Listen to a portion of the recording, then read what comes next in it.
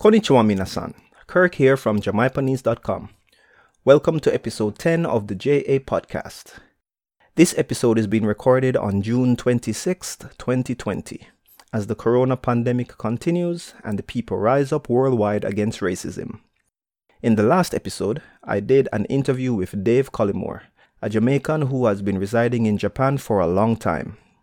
He shared a lot about his experiences here and gave us some great advice about adjusting to the different stages and aspects of life in Japan.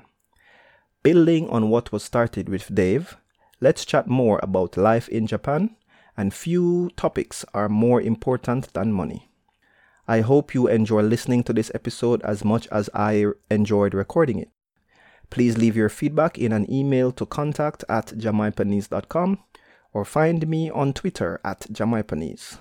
Episode 10 of the jaPODCAST begins now.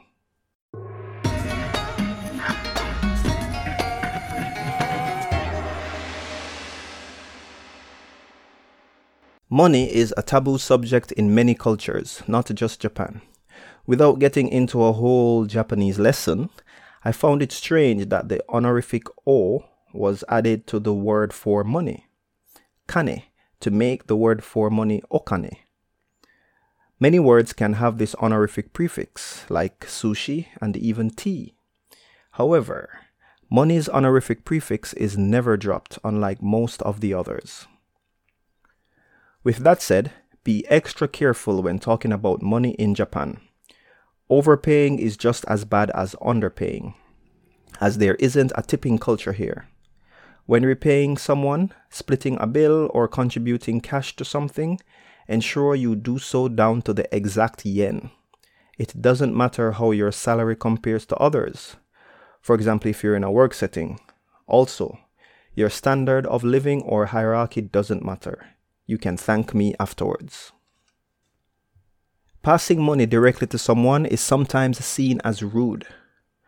When paying for a service or product anywhere from the movie theater to the supermarket, there's usually a tray that you put the cash, coins, or card on. In turn, the cashier will put your change or card back on the tray for you to collect. If you must give money directly to someone outside a store setting, it's best to put it in an envelope first. Try not to crumple paper money. Keep them crisp and unfolded if possible. Folding, crumpling, or writing on money is taboo or disrespectful. From what I was told, it's partially because everybody has to use these notes and nobody wants to receive crumpled, dirty notes. Coin purses separate from your main wallet is also a thing here, as Japan has a lot of coins. 1, 5, 10, 50, 100, and 500 yen are all coins. The first paper note is the 1,000 yen, which is roughly $10. And the largest note is the 10,000 yen or ichiman. Finally, never flaunt how much money you have or complain that you don't have enough money. On one hand, you might seem extremely arrogant. On the other side, it might be assumed that you are irresponsible, so that's why you are always broke.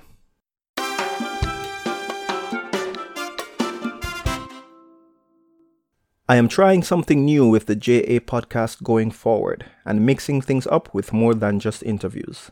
Tweet me at jaPODCAST on Twitter if you have anything more to add about money manners in Japan. Feel free to also send me your feedback to this episode. I hope this episode about money manners in Japan was helpful. Thank you for listening to episode 10 of the jaPODCAST.